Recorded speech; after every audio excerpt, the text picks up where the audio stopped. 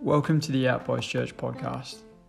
This is a message from our recent Sunday gathering, and we hope it builds you up in your faith and encourages you. Enjoy. Sweet. So I get to carry on our teachings on the lectionary as we're following that for January. So last week we had Christy sharing on the baptism of Jesus. That was the theme for the week and the theme of the readings. And this week and then for the next 2 weeks as well, our theme is Epiphany. So if you don't know what that means, I've come loaded with some dictionary meanings for us. So an epiphany, the dictionary meaning is a usually sudden manifestation or perception of the essential nature or meaning of something. So I hope that cleared it up for you. Or, like a light bulb moment is an easy way to put it. Another meaning would be an intuitive grasp of reality through something such as an event, usually simple and striking. And then the final one, an illuminating discovery, realization, or disclosure.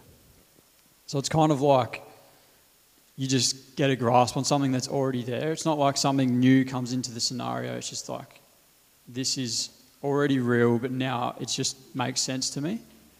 So Epiphany, that's our theme. So I was reading Mark, which isn't actually part of the lectionary readings for this week. And in Mark chapter 1, verse 15, Jesus says, "The time is fulfilled and the kingdom of God has come near. Repent and believe the good news." So he's essentially saying to them that this is the true reality, that the kingdom of God has come near. Just change the way you're thinking and believe what's actually true. So for today's message, it's not going to be unfortunately, it's not going to be like a super in-depth Bible study, but more we're going to look at a couple of the passages and I feel like as I was reading them, there was definitely things that challenged me and opportunities for us to potentially repent or change the way we think about certain things. But that's what's coming up. So just quickly on repentance as well. It doesn't need to be, it might sound, that hearing that's coming up might make you feel uncomfortable. You might want to check out and be okay, I'm not going to engage too much because then I need to change something. But repentance doesn't necessarily need to be this full-blown confession of a big sin. It can simply just be, I was really thinking about that in the wrong way and I just need to change and line up with what God's saying. So, that's where we're going today. So I'll pray and we'll get stuck into it. So, Father, I just thank you for your kindness to us. Thank you for your mercy to us that you always give us an opportunity to repent, that you give us an opportunity to change the way we think. I pray that you would humble us today, Father, that you'd use the words that I'm speaking to help us really meet with you today, that it would be a real encounter with you and it would go further than just a standard Sunday, but it would be something that really does actually impact our lives. So would you use me today, Father? Amen. So our first reading, and it was the first reading of the week, is 1 Samuel chapter 3, verses 1 to 10. And I've heard it said many times, it's not a sin to use the index if you're trying to find where that is in your Bible as well.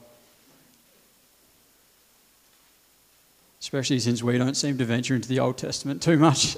So, it's in the Old Testament. 1 Samuel chapter 3, and it's verses 1 to 10. The boy Samuel served the Lord in Eli's presence. In those days, the word of the Lord was rare, and prophetic visions were not widespread. One day, Eli, whose eyesight was failing, was lying in his usual place, before the lamp of God had gone out. Samuel was lying down in the temple of the Lord, where the ark of God was located. Then the Lord called Samuel, and he answered, "Here I am." He ran to Eli and said, "Here I am, you called me." "I didn't call," Eli replied. "Go back and lie down." So he went and lay down. Once again, the Lord called Samuel. The Lord called, "Samuel." Samuel got up, went to Eli and said, "Here I am, you called me." "I didn't call, my son," he replied. "Go back and lie down." Now Samuel did not yet know the Lord, because the word of the Lord had not yet been revealed to him. Once again, for the third time, the Lord called Samuel. He got up, went to Eli and said, "Here I am, you called me." Then Eli understood that the Lord was calling the boy. He told Samuel, "Go and lie down. If he calls you, say, 'Speak, Lord, for your servant is listening.'" So Samuel went and lay down in his place.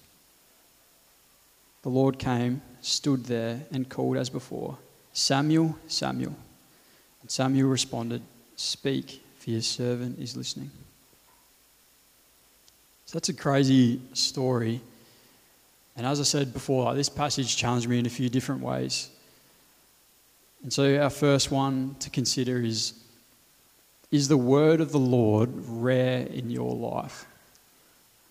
So that's, for me, that was, one of the challenging points that stood out. And so this story is a totally different context to our relationship with God. Like, it's old covenant, and the way that God spoke to his people then was different to how it is now with our free access to God the Father through Jesus. Whereas back then, obviously, it was through prophets and specific people, and God just didn't speak to anyone at any time. But that phrase, the word of the Lord, was rare at that time. Like, it just challenged me. Like, is his voice in my life rare? Like, do I hear him often speaking to me, directing me? And I wonder if you've ever felt like that's true for you.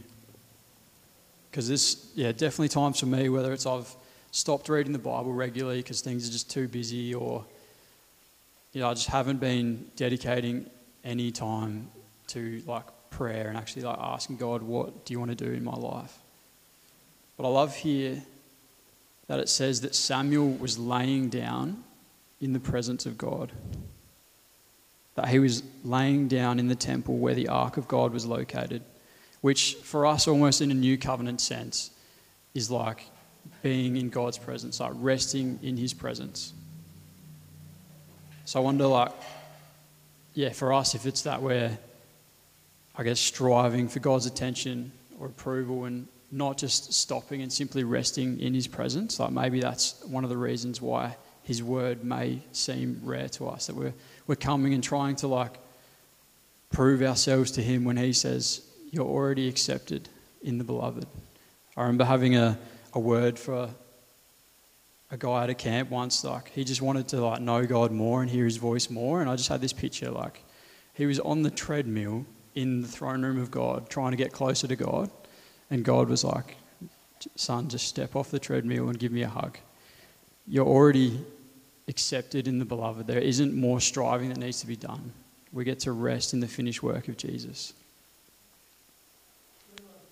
And then in more of a broader sense for us as Outpost, for example, we've got that 21 days of season of prayer coming up. And we want to be a church who are hearing God's voice, where his word isn't rare in the life of this community, pressing into the Tuesday night, weekly prayer meetings, whatever it is. It's not just because we want to put something on and run events or things. It's because we actually want to be a community that hears God and is directed by him.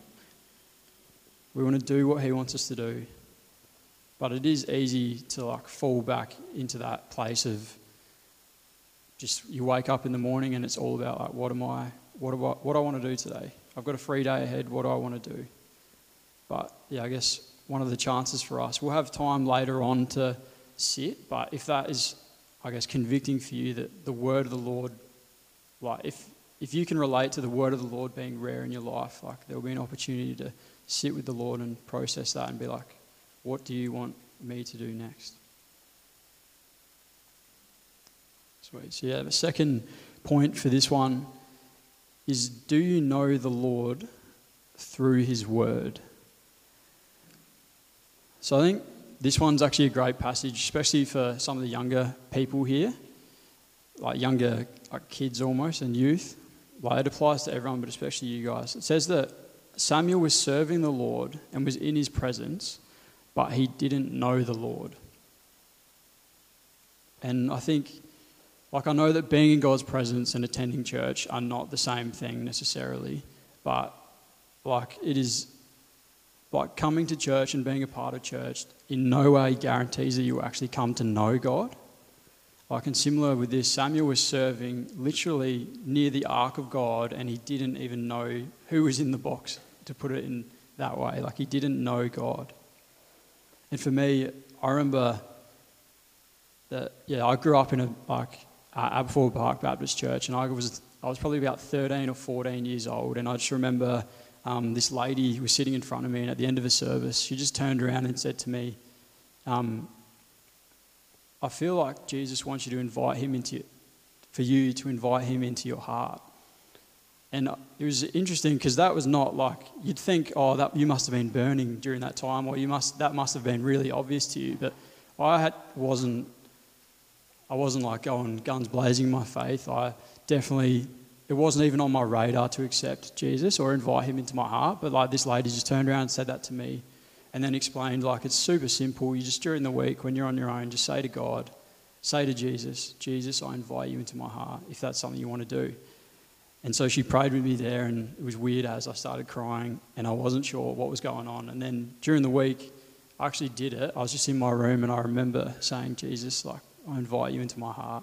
Nothing felt like it changed at all. Nothing changed. I went back the next week, and she asked me after the service, how'd you go during the week?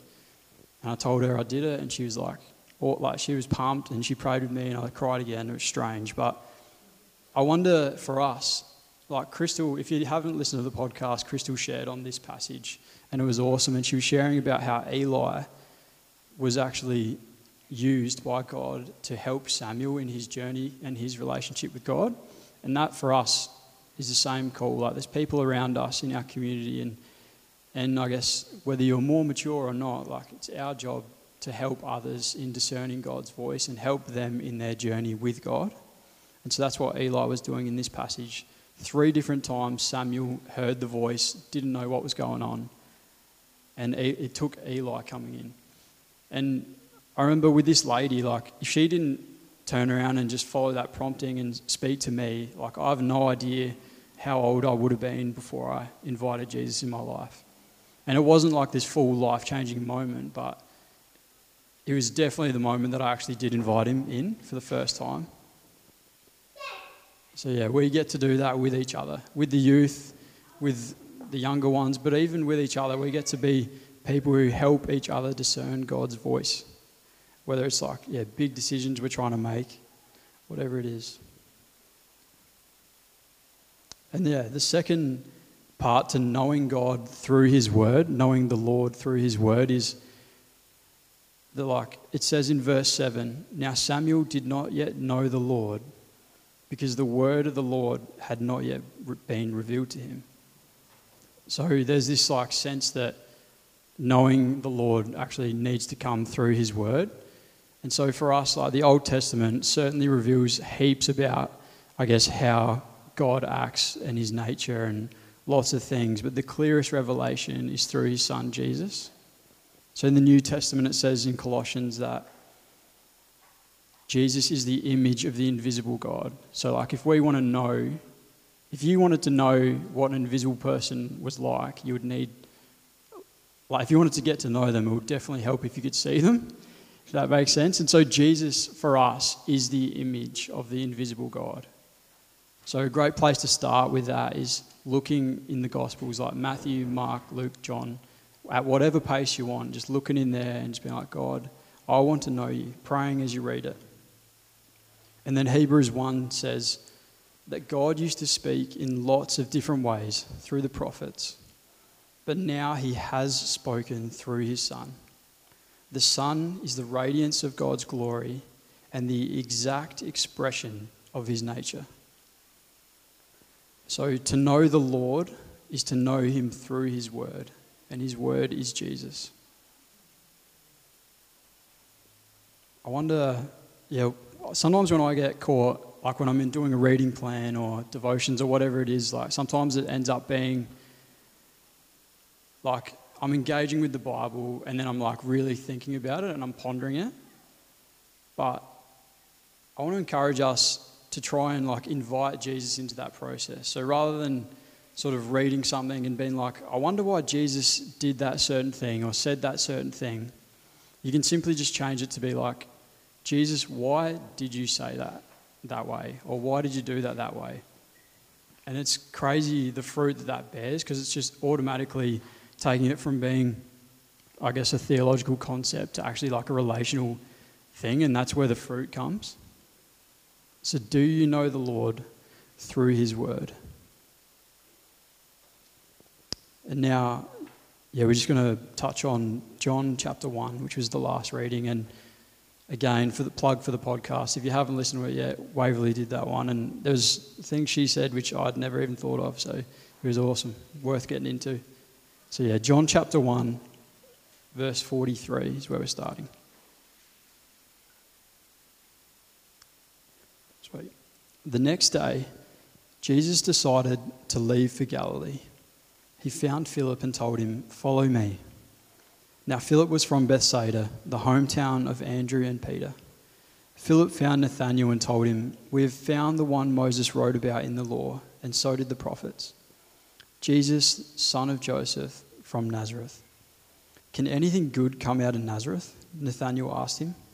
"Come and see," Philip answered. Then Jesus saw Nathanael coming toward him and said about him, "Here truly is an Israelite in whom there is no deceit." "How do you know me?" Nathanael asked. "Before Philip called you, when you were under the fig tree, I saw you." Jesus answered. "Rabbi," Nathanael replied, "you are the Son of God. You are the King of Israel." And Jesus responded to him, "Do you believe because I told you I saw you under the fig tree? You will see greater things than this." Then he said, "Truly I tell you, you will see heaven opened and the angels of God ascending and descending on the Son of Man." So my point for this one is, do we know what the Lord says about us? But then more importantly, do we believe it? So the story as a whole is a bit of a funny one. And if you try to imagine yourself being Philip, I'm sure we've been in similar scenarios. It's where you bring up Jesus with the friend and you you go to introduce Jesus to your friend and there's a skeptical response. And that's exactly what Nathanael is doing here. But then when your friend, if you've ever had it where a friend actually meets Jesus and then everything's changed, it's gone from skepticism to almost worship of who this man is. That's what ends up happening here with Nathanael. But the main part that I wanted to focus on for this one is the interaction between Jesus and Nathanael. So we've got Nathanael here, and he's just kind of made this smart aleck comment about Jesus. He's taken a shot about him before he's, I guess, met him. And you could almost, you could describe it as using guile. He's sort of paying out Jesus because he came from Nazareth. It'd be I don't know, in my head, because we live down south, we don't pay out south as much, but we'd say, "Oh, he's from Elizabeth," or something like that. But, so you could describe that as using guile. And then the first thing that Jesus says to Nathanael is, "Here truly is an Israelite in whom there is no deceit." The first thing he says to him. And other translations do use the word, instead of deceit, they'll swap it and use guile.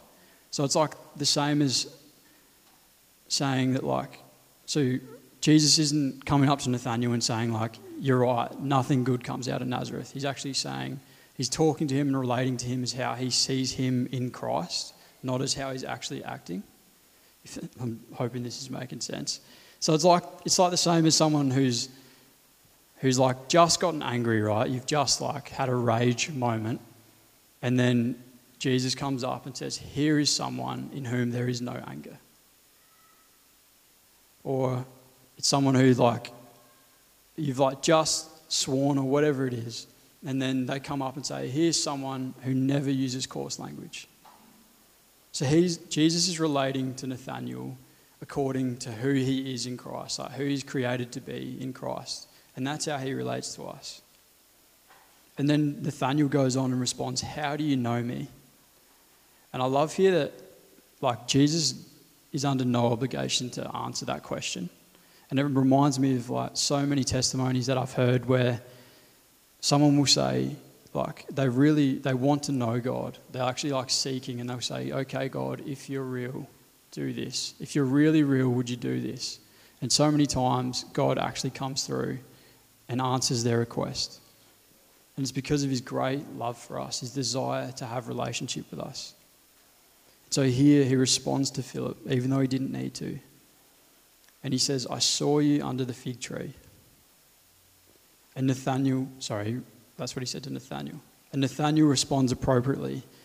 And it's in a statement of faith to who Jesus is. Like for us, like Nathanael could have said, so you're right, I'm an Israelite. And you're right, I was under the fig tree, but you're not right about that deceit thing. Like if you heard me moments ago, you wouldn't be saying that about me. But that's how we often respond to God. When he's saying things about us, like, you are my chosen one, holy and dearly loved. Or you are the righteousness of God in Christ Jesus. And we're coming back saying like, yeah, you're right, I'm a child of God, but like that other part wasn't true, because if you knew the way I was acting. But that's not how Jesus relates to us. He actually speaks to us according to who we are in him and calls us up into that. So for starters, do we know what the Lord says about us? Because it's hard to act, or it's hard to live out of a place of what he says about us if we don't know what he says. But then the other side is like, do we believe what he actually says about us? So we're going to have a bit of time now, like probably maximum like 5 minutes, to just reflect on some of those points. There's a slide as well that'll be up there. And yeah, maybe if you don't know what God does say about you, I've got a few passages as well that you can maybe flick open to and just ponder those and just like, I don't know, I heard people say, do business with God, like just talk to him about these things. Maybe you need to repent of something. Like, is the word of the Lord rare in your life? Ask him, Lord, how can I have you as a bigger part of my life? Wherever your starting point is, start from there. Or do you know the Lord through his word? Maybe Bible reading's the hard part for you, or maybe you try to read the Bible, but when you read it, it doesn't make any sense to you. Like right now, you can ask God to help you with that. You can spend some time, because often, for me, in devotional time, sometimes prayer is almost the first part that can get neglected. It's easy to read something, but it's hard, and it's almost like the biggest statement of faith when you actually pray, because it's talking to someone. Like, it's saying, God, you're real, because I wouldn't be talking to you if you weren't real. So prayer, yeah, spend this time now in prayer with him. And then that last one, do you know what the Lord says about you? And do you believe it? So there's a few passages, yeah, as I said, that you can look at. Just there's a few identity statements about you. You can spend some time asking the Lord, help me to believe this. Help me to believe what you say about me.